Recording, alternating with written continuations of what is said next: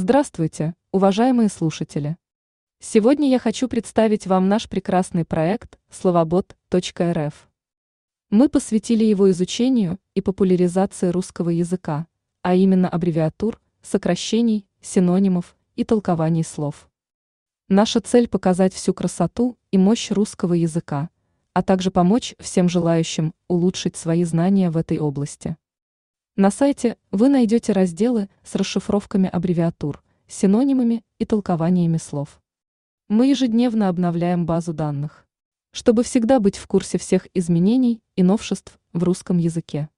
На проекте работает Мария Яковлева, опытный лингвист и профессор известного российского университета, которая обеспечивает качество и достоверность информации на сайте. Мы также рады представить вам серию подкастов, которая поможет вам еще глубже погрузиться в тему и расширить свой кругозор. Будьте с нами, узнавайте больше и улучшайте свои знания русского языка вместе с нами.